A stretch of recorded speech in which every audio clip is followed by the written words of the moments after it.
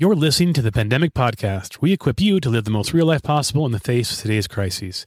My name is Matt Bodker, and I'm with my good friend, Dr. Stephen Kissler, an epidemiologist at the Harvard School of Public Health. Dr. Mark is out on the field, but you're going to hear from him in just a few moments.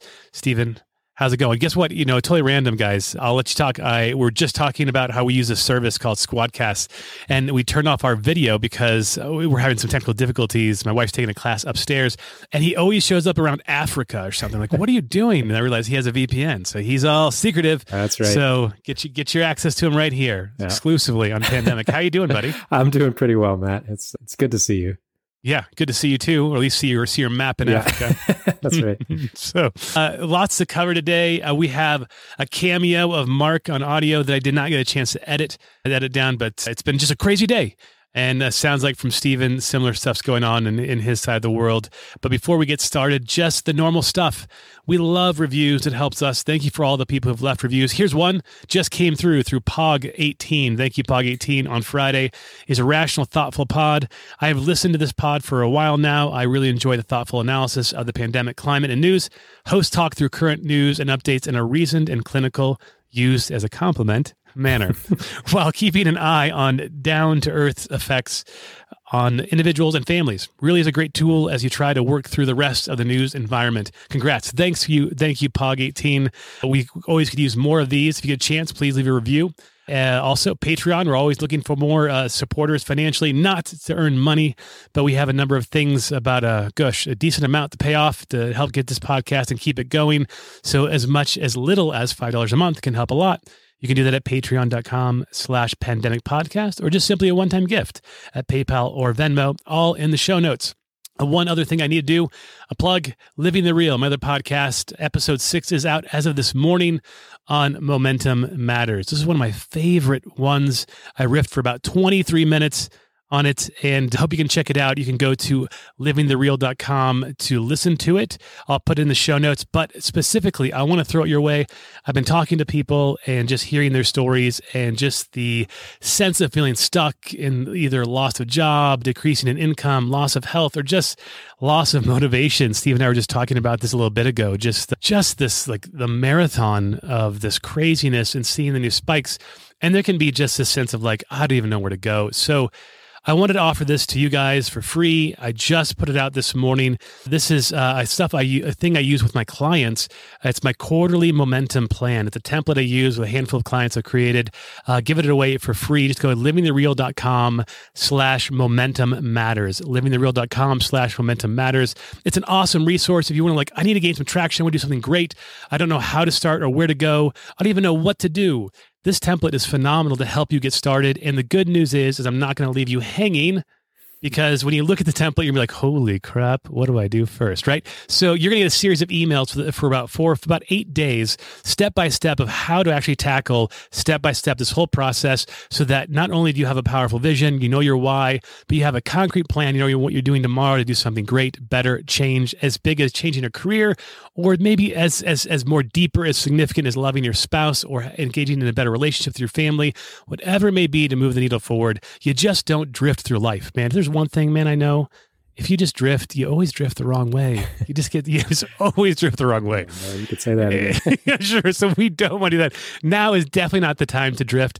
I prefer not the driven life. I think that's more self-absorbed. But my concept is the discovering life, right? Really to discover what's in store for you and discover what you really desire and to go after and complete it. So check it out, livingthereal.com/momentum matters. Snag it for free. And I'll leave that in the show notes. Let's get going now. So, Stephen, first, I want to know, it's been a week. We haven't asked this question. What's going on in your neck of the woods? Like, what are you looking at right now? What is the school focusing on and preparing for? Well, yeah. So it's kind of a weird time right now, So we're sort of in this phase where cases were coming down, or at least stabilizing across the country, and now things are really starting to spike again, and they have been for a little while in different parts of the country. And it's something that we kind of expected would happen as places started to reopen, but it's hard to see it actually playing out. Even as epidemiologists, when we know sort of how these things are likely to play out, we still hope against hope that they won't. And so there's really this sense of sort of here we are getting started again. But then there's also this sense of like really taking a deep breath and like recognizing that we're now kind of starting to prepare and really get ready for sort of the long haul. And so a lot of the early projects that we were working on, where there was a lot of frenzy and just like really trying to get information out as quickly as possible, some of that has settled down. And now we're really trying to sort of like plot our long-term plans a little bit more clearly and just hope for the best. So it's this really sort of odd time of transition among all of us who are working at the School of Public Health right now. Well, I think it's extra odd when you said you're trying to take a deep breath, which makes me feel as if like this is the calm before the storm. I'm like, well, this is a storm. So it's a little frightening when you say to take a deep breath, gather before things get a little bit crazy, when things are crazy right now. So, we'll talk about to dive a little bit deeper about what we think the next couple of months might bring, especially when we talk about Fauci and what he said just the other day. But let's hear from Mark before we get going. So Mark is at the hospital. He's got some really awesome updates, most of which I didn't listen to, so I apologize because I was trying to prepare, but I got really busy this morning getting things done. So you and I, except for Stephen, are all going to listen to this pretty much for the first time, and let's hear from Mark an update from the hospital of what is going on. Hey guys, happy Wednesday. I'll be missing chatting with you guys. I'm coming at you from the University Hospital parking lot today. A couple shout outs before we get to the clinical updates. Everybody in the Division of Hospital Medicine, we were talking about this in the workroom the other day, and I told them I'd shout them out. So if you're listening, there it is. And also to some friends and colleagues, Josh Rains and Jeff Graham, who supplied some of the delectable knowledge tidbits that we'll talk about a little bit later. And then most importantly, I just learned that my third grade teacher, Miss Everett, has been listening to the podcast. And without her, neither Stephen or I would be where we are today. I think Stephen would still be lost actually at our elementary school from the day that his kindergarten left him behind and she rescued him. So thanks for that. And thanks for listening. By far the biggest news this week is the dexamethasone study that just got released, and the update on June 25th, so just a couple of days ago, of the NIH, the National Institutes of Health, COVID-19 treatment guidelines to include dexamethasone as part of the standard of care for treatment. It's really interesting to me. So we've talked about, a couple times, we've talked about the different modalities proposed to treat acute COVID-19. And so we talked about antiviral medications. We've talked about immunomodulating therapies, so things that change the way that the immune system reacts to the virus, and then anti-inflammatories like dexamethasone, which is a steroid, common steroid that we use, all the time for all sorts of different indications. I used it a lot when I was in my pediatric training in pediatric respiratory disease, especially acute asthma exacerbations. And we, definitely use it in adults for all sorts of indications. So, this is a really interesting and practice changing, ultimately, a recommendation. So just to gloss sort of what the NIH is looking at, there was preliminary data from a study that's called the Recovery Study, which is sponsored by the National Health Service in the UK. It's multi-center, meaning that it incorporates data and patients from lots of different hospitals, and it's randomized. So that's one of the things that we've talked about a lot, is that while a randomized study takes a lot of foresight and planning and logistical effort, it really does produce some of the best clinical evidence, the best actionable evidence that we have. And particularly that's in opposition to the observational study model, which can provide, interesting evidence and some correlations. But really, if we want to know, this intervention causes a clinically significant, better or worse outcome, randomized controlled trials are the gold standard for that. So this study took a look at the preliminary data from the recovery trial and did an analysis of the primary endpoint, which in this study is 28-day mortality. So essentially they start the intervention and then they see in 28 days survival of the people in both the intervention arm, the dexamethasone arm, and the control arm. And using those figures and the sample size and things like that, they can calculate some statistics about how big of an effect was seen with dexamethasone in the treatment of COVID-19. So it looks like the results are pretty positive. So there was a statistically significant decrease in mortality in the dexamethasone arm of this study. And what I find particularly interesting is that the survival benefit seems to be the greatest amongst the sickest patients. And this is a little bit different from some of the data we were seeing about remdesivir. And it's always nice when the evidence bears out, initially you start a study like this with an idea of the physiology of what you expect to happen. You have a hypothesis. And when the evidence bears that out to some degree, it's nice. And so it makes sense that remdesivir, which works as an antiviral, would have likely a better effect early in the course of infection in those individuals who are still having rapid viral replication, in interrupting that process and helping them keep them from getting sicker. Whereas dexamethasone, which tamps down the immune response, which is often kind of a later phase downstream effect of a lot of these viral illnesses, especially as the viral load becomes overwhelming and the immune system actually starts to do damage to one's own tissues as a result of, all the different things that it's doing to try to control the infection. That may actually be the most useful time for a big anti-inflammatory medication like dexamethasone. So they did, in fact, see a bigger effect size for individuals who are on mechanical ventilation, so who are intubated on ventilators in the ICU. They still saw a positive effect on individuals who were requiring supplemental oxygen, and they did not see a survival benefit amongst the participants of the study who didn't need any oxygen. And so it's interesting, and it's a different patient population a little bit than we were seeing getting the maximum effect size in the remdesivir trial, but potentially a very positive result. So some caveats.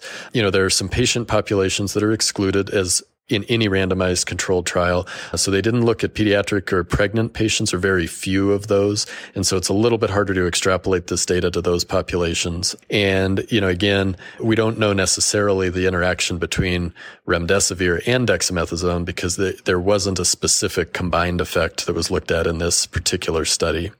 There are, of course, adverse effects of administering steroids, and so we have to watch for those. And it does tamp down the immune system. It can cause glucose issues and bone problems, but a short course, of the dose that they're recommending relative to, in the grand scheme of things, seems to be a relatively low risk and potentially a high benefit. So the official recommendation now from the NIH is, I can just read you what I have in front of me, is based on the preliminary unpublished results of the recovery trial. The panel recommends dexamethasone in patients with COVID-19 who are on mechanical ventilation or those who require supplemental oxygen, and then recommends against it to treat COVID-19 in individuals who don't need supplemental oxygen. So those are the new updates regarding dexamethasone just out this week. Okay, the other thing, just to touch on briefly, is a paper that was published on the 18th of June in Nature about clinical and immunological assessment of asymptomatic SARS-CoV-2 infections. So this is a study out of China where they looked at individuals who were in close contact with confirmed cases, and they did a widespread screening of those, found individuals who tested positive, and they were able to isolate about 37 of those individuals who were positive for the virus but were not displaying any symptoms. And then they did some additional studies about how the immune system was responding to the virus, and then also the duration of the viral shedding of that. I think the most interesting thing and kind of the most relevant thing about an article like this is that this begins to add to our base of knowledge, or scientific base of knowledge about the disease process and the physiology. And, we've had a lot of conversations about asymptomatic carriage and transmission. We've had a lot of conversations about how long someone might shed the virus after an acute infection. And then also about the duration or relative duration of immunity that an infection causes. So how long am I immune from this virus if I've been infected by it once and I have the antibodies that help to neutralize the virus circulating? This study showed a trend toward longer viral shedding and a less robust immune response in asymptomatic individuals. And it reiterated some of the findings from before, that it seems that there's a lower duration of immunity subsequent to an infection. In this particular study, they quoted 2 to 3 months as the time frame in which they see the levels of the immunoglobulins, the antibodies, start to decrease after a person recovers from the acute infection. So as we think a little bit about how to situate this knowledge, I tend to think of this kind of article as very helpful in understanding some of the basic disease physiology and providing some of the important inputs into the types of equations that Stephen uses to model the disease, and that the more precise information we have on the input end, the better the predictions that the model's output can be. Whether or not this type of information necessarily changes our day-to-day life, in the practices that we do in our communities and with our families, I think that's a little bit less so. Though it's nice. It's nice to know that there's more information being generated. I'd be interested to hear, Stephen, how you think about an article like this and the ways maybe that specifically that factors into the different types of modeling you do.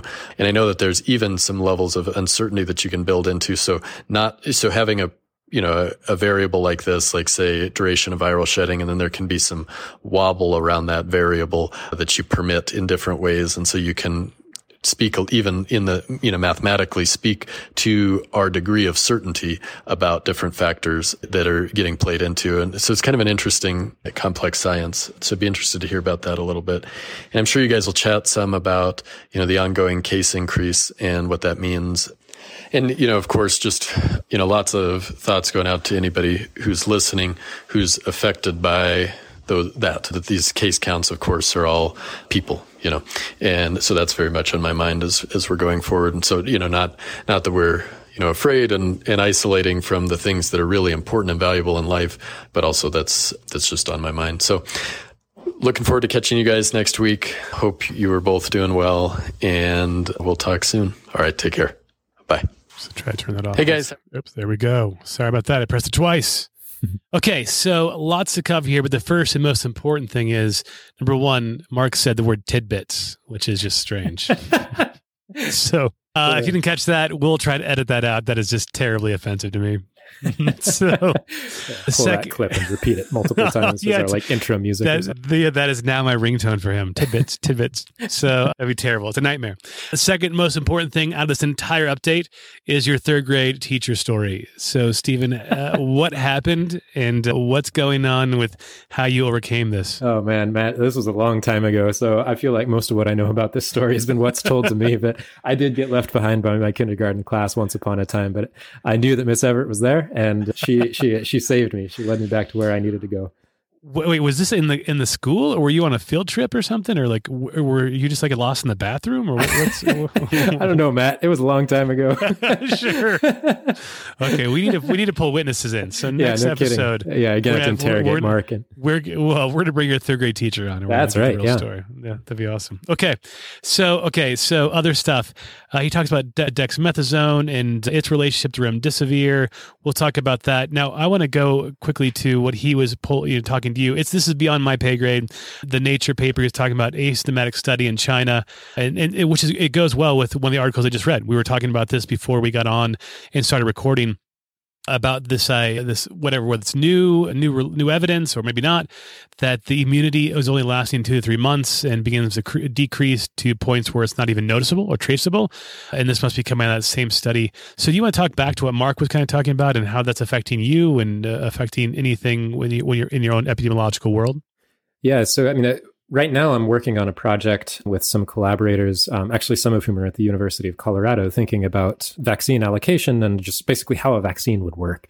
And so definitely the duration of immunity and how much immunity there is in the population is really on our minds. And so we were talking about these same numbers that Mark mentioned and that you just mentioned.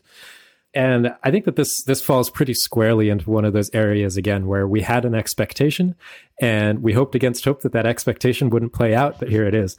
So we know that with the other coronaviruses that we know of, the common coronaviruses that cause the common cold, immunity to those declines over time too. And even when you basically intentionally infect someone with a very large dose of one of these other coronaviruses, the immunity to that wanes over the course of a year or so.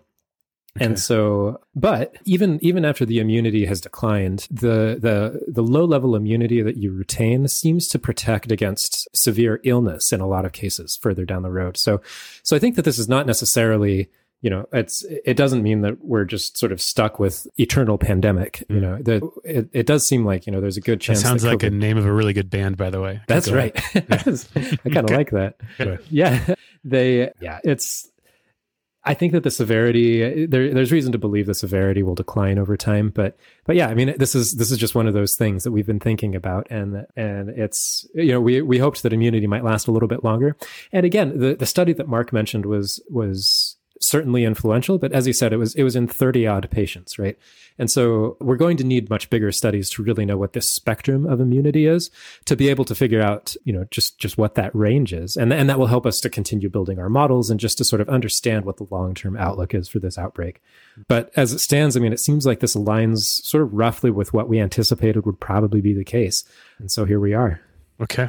Well, so help me to understand the comparison or difference between, so I go in every year to get my flu shot because obviously the immunity decreases over time. And so when I hear this, like 2 to 3 months of, over decreased immunity with COVID, in my mind, I'm thinking, does that mean I have to get a vaccine every 3 months? Like, is what? Is that the same kind of statistics that other ones that we do that get yearly, or is this more aggressive on its decline of immunity? What's the relationship in this number? How can I fit this number in something relative to my world? Yeah, so I mean, I think that if SARS-CoV-2 follows the same pattern as the other coronaviruses, if it continues to circulate in the population, it'll probably be a wintertime virus. So even if our immunity only lasts for a couple of months, and I think the study was saying that immunity begins to decline at 2 to 3 months, but you probably still retain some level of immunity for some time after that. But even if it declines over 2 to 3 months, then that should get us through the wintertime outbreak. Yeah. And then the levels of transmission are probably low enough over the summer that it doesn't really matter. So if there is a vaccine, you're right. There's a chance it might have to be a lot like the flu vaccine, where we get something every year as a booster. I think that that's a very real possibility. Okay.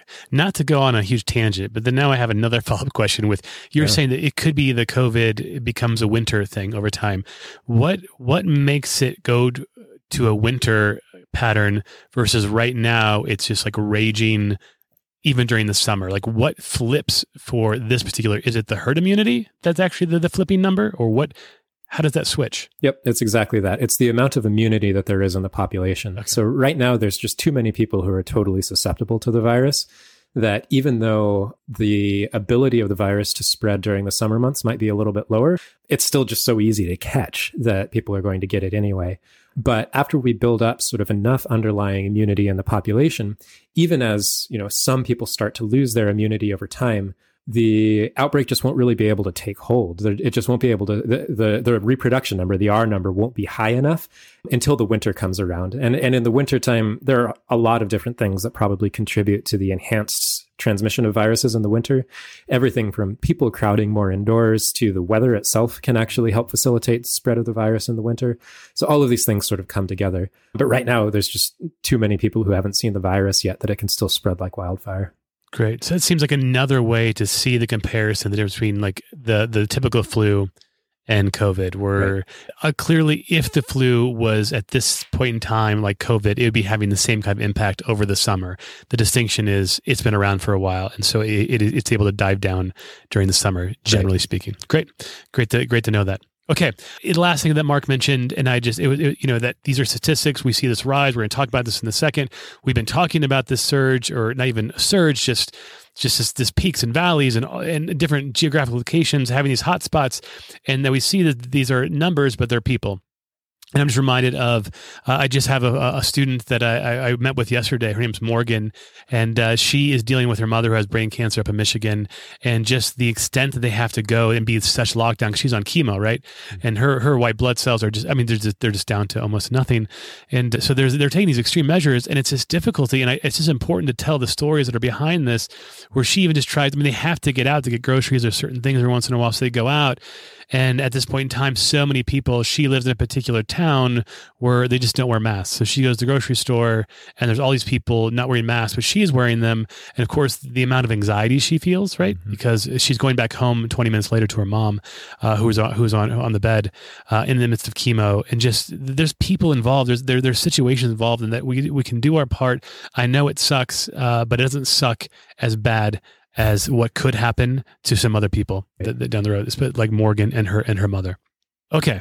So let's hit some news. First thing, just quickly, CDC says COVID-19 cases in the U.S. may be 10 times higher than reported. There's nothing to talk about. I just thought it was fascinating that since March, you guys, Mark and Stephen have been talking. Generally, we can probably expect about a 10 times difference in what we actually see and what's actual reality. Just want to say, you nailed it, right? It's July. We did this in March. We didn't even know what was going on. Like I was just a young little kid back then. So we've come so far. I have a beard, or it's just grayer now. So new data reveals just how deadly COVID-19 is for the elderly. I saw this. It wasn't that shocking, but mildly shocking. It said that 80% of deaths, especially in Italy and some of the hotspot countries, are the elderly who are dying. And so I wanted to pitch it to you, Stephen, just quickly as you begin to, or you probably already know this stuff. This is not new news to you. We're dealing and seeing now lockdowns happening, retreating from opening from certain places, which I'm surprised. I said last week, there's no way anybody's going to do that. Nobody's going to be a martyr. And I'm happily surprised that people are taking this response. There's government officials taking this seriously. But outside of that, is there anything you guys are thinking about or trying to wrestle with of how do we protect the elderly outside of just the normal pretenses of lockdown? You guys thinking about stuff, talking about it? Yeah, we have been thinking about it. And as soon as it became clear that the distribution of severity was so heavily skewed towards severe cases in the elderly, we've really been trying to think about what to do. I mean, it's ranged everywhere from, thinking about whether it's possible to, try to isolate the elderly communities as much as possible to prevent infection from spreading to them, and then sort of let infection spread a little bit more widely in the rest of the population to let immunity build up. But that doesn't really work very well because you can't really separate populations that easily. There's always a chance of infection spreading over, and that risk is really high. So I think it's just a really difficult problem. And really, the conclusion that I and many of my colleagues have come to is really the only way to protect them is to just reduce cases in the entire population as much as we possibly can. There's not really any reasonable way, I think, to sort of selectively protect them from infection while infection spreads in the rest of the community. And that's a big reason why we think that some of these, more drastic measures have been sort of needed prior to this, precisely because of that, because the most vulnerable members of our population we can't really protect them enough to totally prevent spread to them. Sorry, literally as you were talking, I went into a daydream mode, but this daydream was contextual. I was thinking this, a couple episodes I'm thinking of, the psychiatrist we had on early on, I forgot his name. I feel bad. Oh, yeah, Abram. Yeah. Abram, right? Abram, talking about connection and what the hope and what this could bring about the pandemic, right? In light of the difficulty. And I thought about how this idea of how even in the midst of, say, nursing homes that are really truly isolating, we realize how connected we are, right? That it just takes a much more aggressive means to be able to protect our elderly, because even though there's an isolation, there's still a strong connection that we can't separate enough to protect them. And we need to have a more comprehensive plan. So what am I getting to? That the idea that connection is much more than just physical reality, right? Because you can have the physical reality, but they still feel isolated, alone, and abandoned, right? So I just kind of went to this idea of oh my gosh, physical presence is enough and isn't enough, and just this pandemic has just kind of revealed that in a way that even in the midst of this physical isolation, where they're not truly that isolated, but they are lonely, right? And that calls for a deeper awareness of how we can be with those people. Which the hope is, right? The hope is that even though physical presence is indispensable, it is not the sole factor for connection, and all the more to lean into those, like my own mother-in-law and the people around us, to double down on helping them feel connected in this moment and do our part. Okay, this I want to throw your way as well. Rare super coronavirus antibodies likely to yield vaccine, says Stanford. So tell me about this. What's going on with this antibody and this rare superhuman antibody?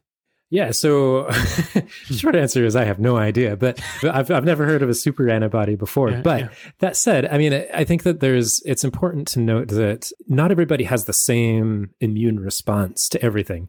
So the way that your body responds to an invading pathogen will depend on the things that you've been exposed to before. And there's also a certain amount of just chance. Your body tries to identify some part of the invading virus or whatever it is, bacterium, parasite, whatever. And there are these proteins on the surface of the thing that's invading that your body tries to latch onto, and then use that to identify the thing as a foreign body, basically, and to neutralize it with your immune system.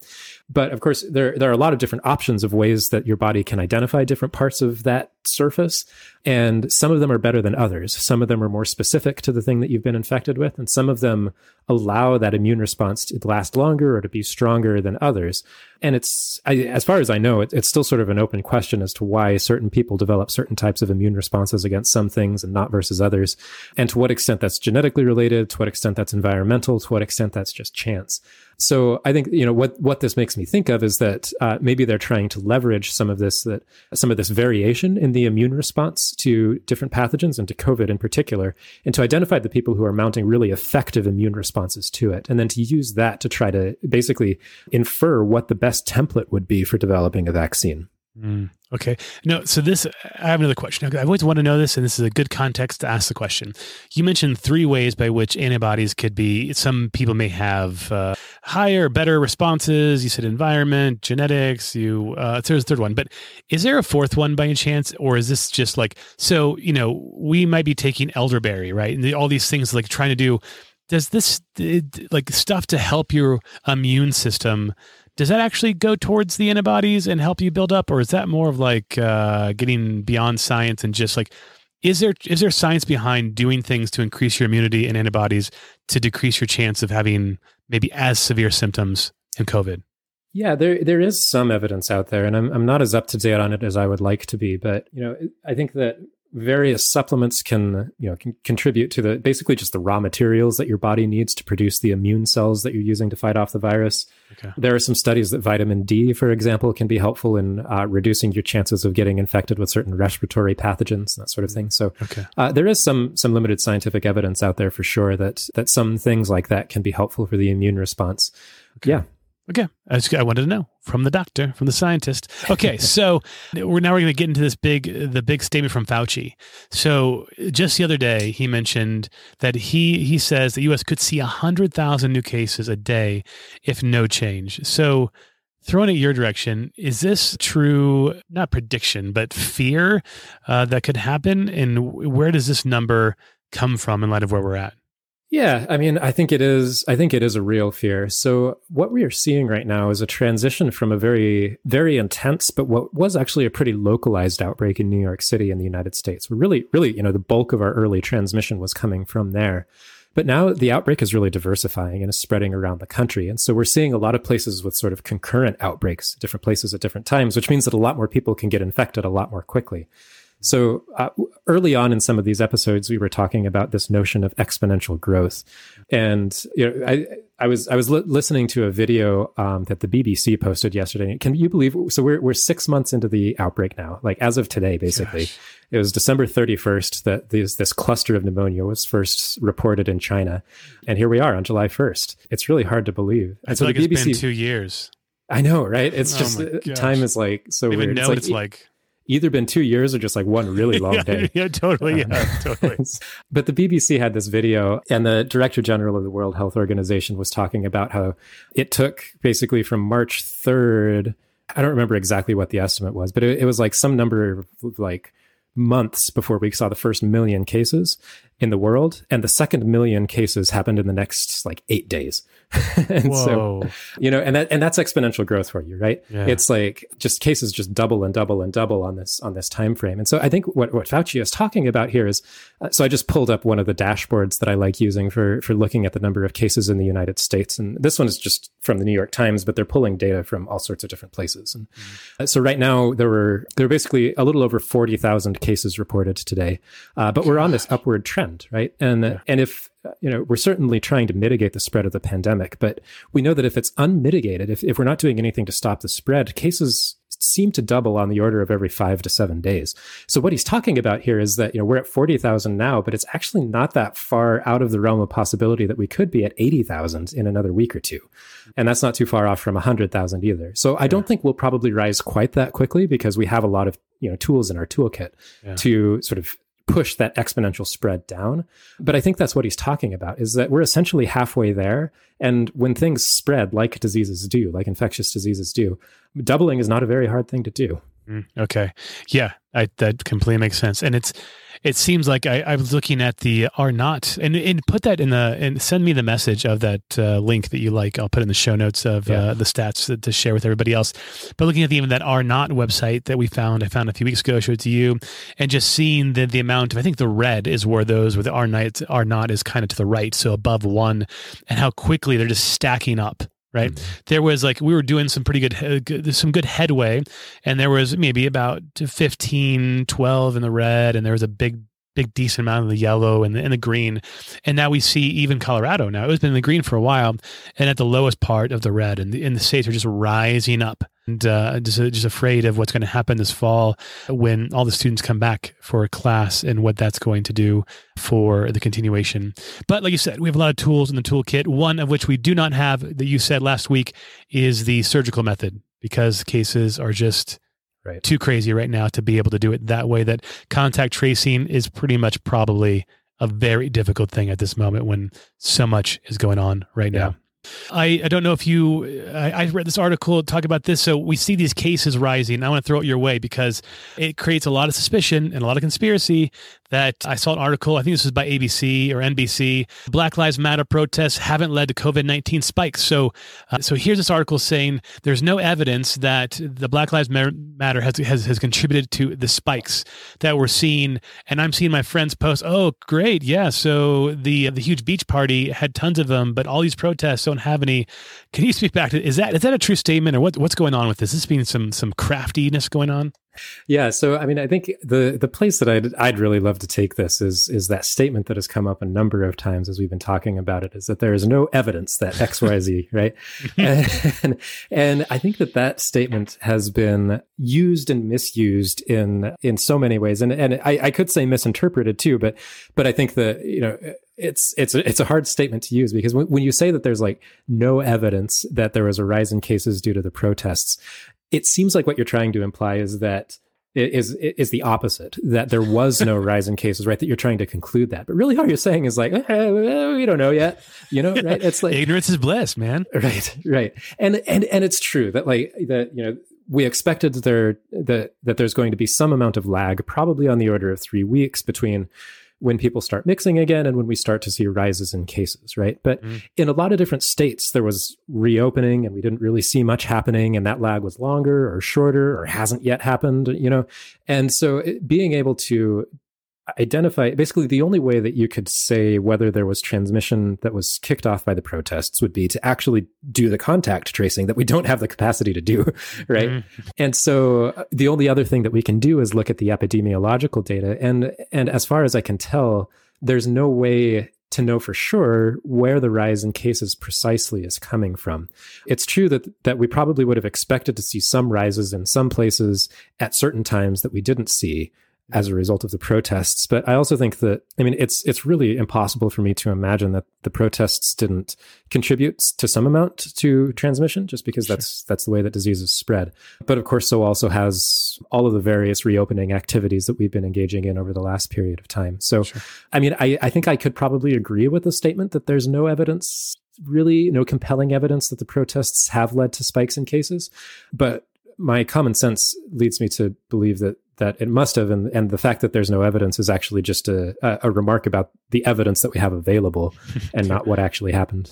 Or the author just simply ate the evidence before he wrote the article. Yep. Okay. Right. All right. So, that's good to know. So I think it helps to put things in perspective that more likely, yes, it did contribute it, but there's no evidence, but that means pretty much nothing. So some of the things on the deep dive that I want to talk about, I had this article. We're going to close up here a little bit. We're at 41 minutes. Let me just talk briefly about this. So our deep dive is going to be a shallow swim. So I read this article. I liked it. It was called "When Cities Were Cesspools." When Cities Were Cesspools of Disease. National Geographic wrote the article, and the reason why it piqued my interest is because it kind of juxtaposed another article, or maybe at least a title that I caught from the CDC, saying that the U.S. has way too much virus to control pandemic as cases surge across country, which is kind of what we're kind of saying and not saying, in the sense of there are certain tools in our toolkit that are no longer probably available right now because of where we're at. But this article seemed to say, look, it's not too late to be able to deal with this and get it under control, even though it's kind of a raging fire right now. And he looks to three particular, probably, maybe quote, hotspots in a different way of how the media has kind of blown things out of proportion. And I want you to just talk back about it a little bit, just about what you think about this article. The three things he talked about that he thinks needs to get under control if we want to bring this pandemic under control in the U.S. is the first one was breeding disbelief, that the media is breeding disbelief in two ways. By saying, number one, that there's this huge spike of young adults getting COVID. And so this is crazy. Stop partying. You're causing a problem. And he's saying, look, overall, the evidence doesn't seem like that's the case. That he looking at Texas, looking at Arizona. I don't know who else he looked at. But if you look at the overall percentage before the lockdown happened, and then, after the lockdown, it's not much different of the percentage of people we see that were young adults in the hospital. And then he said the second thing is we say that to everybody, which creates like a misleading disbelief. And the second thing is then telling the young adults and the people below 55 that don't worry, you don't get much from this. You probably won't have anything. He said that's actually statistically not true. That it also is a problem for younger people as well. And that we need to get our stats straight. So that's his first one. His second one was the idea of 30 million tests or bust. This concept, which I'm unaware of, I first read this, but a movement to try to get 30 million tests out to have more widespread testing so we can really figure out what's going on in our country and be able to take action. And he's saying that's just not possible. We don't have the amount of resources. Plus, there's going to be just too many false positives by testing random people, and that a way better reality is to follow, I think, like Korea and a couple other places that did this, was just really focusing on the hot spots, those areas by which people have symptoms, and focusing it on that alone. And that will help tremendously to figure out what's going on. And finally, the third one is the trickle down public health. And that's just the idea that we don't have unified leadership. People are saying different things. It's causing confusion. It makes people have conspiracy because there's just a lack of direction. And until we have that unified leadership and a consensus of how we're going to deal with this as a country and do this as a one unit, that we're really not going to be able to get control of this. Those are his three things. And he says, if we could do this, we would have a better control. Well, your thoughts on this, Stephen? Yeah, I mean, I really like this framework, and I like it because I think it really gets to the heart of a couple of important issues. It frames the problems that we're facing really as problems of really like social and psychological, and I mean, I almost want to go to the level of saying like spiritual problems, right? It's really asking about belief, right? Like it's asking us about, what do you believe? How do you believe it? Do you believe it? And how does that belief change your action? And I think that's, that in some senses, that's really the crisis, I think, that has been continually unveiled by this pandemic is, it's certainly a medical crisis, a public health crisis, but in some senses, it's also a crisis of belief. It's a crisis of belief in authority. It's a crisis of belief in science. It's a crisis of even belief in ourselves and like what the extent of our rationality versus our, the need to just sort of accept what's being told to us, things like that. So I think that one of the things that I really appreciate about this article is that it really sets the pandemic and our ability to respond to it on that plane, which I think is absolutely right. As far as some of the particular things, I think the author is pointing out some really important elements that we need to be very careful about what we're saying, because you almost do more damage by saying something and having to retract it or to change it than you do by just waiting to say it in the first place. And that's a little bit difficult because there's, of course, this trade-off between wanting information to come out as quickly as possible so that people can be as informed and up to date as possible. So I think that there's sort of an inherent sort of tension there that's really difficult to navigate. And it's sort of the space that we work in as scientists all the time. And because we're working there all the time, we get it wrong all the time too. But I think that at least bringing that to the light and saying that, this is really an issue and something that we need to be aware of is incredibly important here. I also appreciate the bit about the testing, the 30 million tests or bust. So back when I was in high school, I went to I played basketball, and I went to some summertime basketball camps. And the head coach at the time, Steve Barnett, back at Douglas County High School, had this quote that has stuck with me up until now. And it was, he took the phrase practice makes perfect. And he said, no, it's not that practice makes perfect. It's that perfect practice makes perfect. And what he was trying to drill home there was that, just shooting 1,000 shots is not going to change your game. But shooting them mindfully, shooting them well, making sure that you're really being intentional about the way in which you're practicing, about basically, to abstract it a little bit, the way in which you're using your resources. In this case, it's the time to take practice, using shots. But in this, that as long as you're being as mindful as you possibly can, that's what's really going to bring about change. And so here, so it's fine and good to think about having 30 million tests, but those can be squandered in a day. It doesn't take long to build up that number of tests, but if we don't have a very clear sense of what we want to do with them, we'll be worse off than if we had 10 million tests that were wisely allocated. Mm-hmm. And so I think that's what's really needed here is not only just, we want to amass all of these resources because we've known from the beginning that, testing, that's the key to understanding what's going on and to getting ahead of this pandemic. But it is a little bit more nuanced than that, right? We need the tests for sure, but we also need to use them well and to use them wisely. And I think that's a really important message to be getting across. And I appreciate seeing that here. That's how it reminds me of a huge vice of mine. And that is, I love data. I love Apple Watch data. So, but this is the thing. I'll go crazy with trying to monitor my exact sleep and every piece of when I meditate, when I pray, when I do this, and I have so much data that I don't even know what to do with it. And so instead of just let's start with one thing and let's really build upon it and make use of the data, because data itself is useless. It just sits there and this in the server doing nothing on my Apple Watch, unless I could have the actual capacity to use it and leverage it for something like a laser light beam to do something great. So I think this calls right back to that. That's a great way to end this. Thank you guys so much for hanging in there. We'll be having Mark back next week. I think we're going to talk about parascience. I have no idea what this is, but Mark and Steve want to talk about it. So we'll talk about that. I'll be, again, a Padawan learning my ways around this particular, and hopefully be valuable to you. If you want to get a hold of Stephen, StephenKissler, on Twitter. Me, just go matt@livingthereal.com. Send me email. We want to hear what's going on in your world, in your country, in your state, wherever you are. How's it going? How's it been doing? Also, check out livingthereal.com/momentum matters. I really think you're getting a lot of benefit from this. I spent a lot of time. I know I mentioned trying to do a mini course, and I'm going to do that still. But you know what, guys? When you're in the middle of a pandemic, everybody's buying every camera, everything. I can't get anything to my house right now that'll record me. I tried to buy an adapter, and I couldn't even get that in. So as soon as I get something, I'm going to do a mini course. In the meantime, this is awesome. Check it out, livingthereal.com/momentum matters. Subscribe to my Living Real podcast. Just came out this morning, new one. And I think that's it. Don't forget to leave a review. If you can, support us. $5 a month can help one time at PayPal or Venmo, all in the show notes. Show notes. It's in the show notes. Hope there's alligators in that show note. Yeah. So let's not go there, and have an awesome, beautiful week. We'll see you next week. Take care. Bye-bye.